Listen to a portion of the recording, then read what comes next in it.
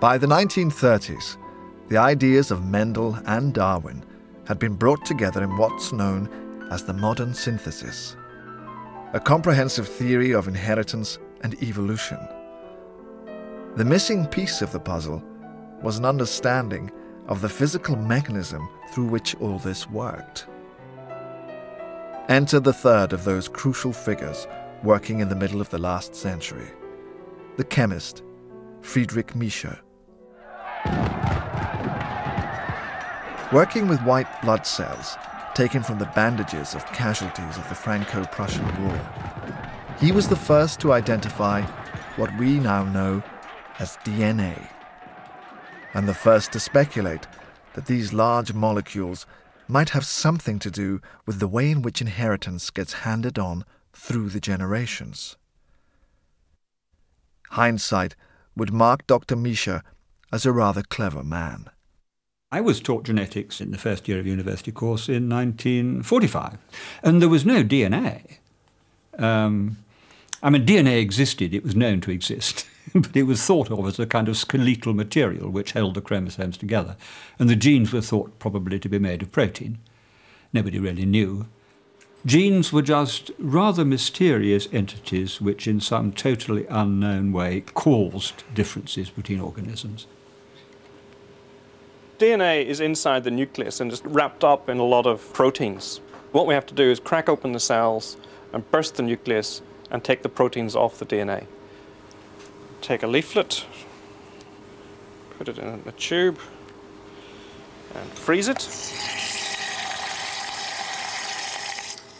DNA is, if you like, one of the commonest and most standard chemical which can be isolated from any tissue, whether it's yeast, whether it's peas, whether it's humans, whether it's any other living form. What I'm going to do now is add the phenol.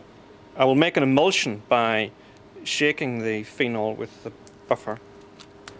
Because it's such an inert molecule, it's relatively easy to extract. It withstands all sorts of pressures, all sorts of boiling activities and so on, which would kill every protein in the tissue. You can pull it out, rather like you can pull a strand of cotton or a strand of nylon out. And what you're really pulling out is in fact a spun thread of DNA. I think the most remarkable thing about DNA is that there's a lot of it about. I contain within myself millions of miles of DNA. Now, the thing which is remarkable is that all those millions of miles come from the 6 feet of DNA which were in the fertilized egg that made me. So DNA is a remarkable and complicated chemical. But in the end, it's just a machinery for transmitting information. Nowadays, isolating DNA is a routine laboratory procedure.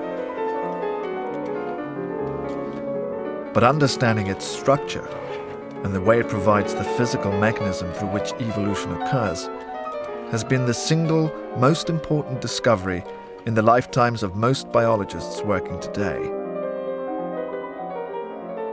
In the early 50s, James Watson and Francis Crick had described the three-dimensional structure of DNA. So instead of now thinking of genes as being sort of like beads on a string, as being abstractions, one could actually think of them as real pieces of chemistry.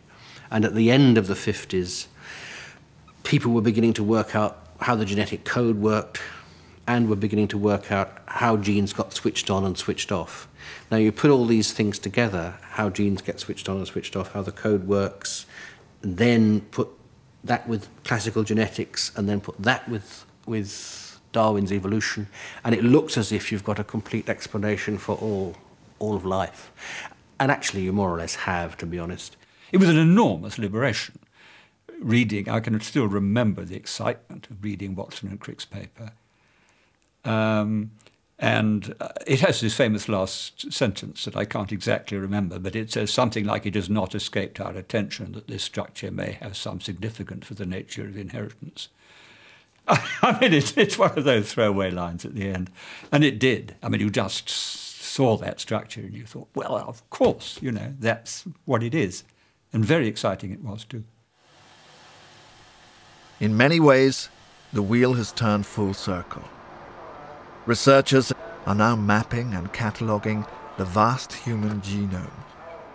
As painstaking and detailed a task as the great 19th century naturalists' endeavours to catalogue the hundreds and thousands of new species they were discovering. And grafting genetics onto the theory of natural selection has been one of the great scientific adventures of the century.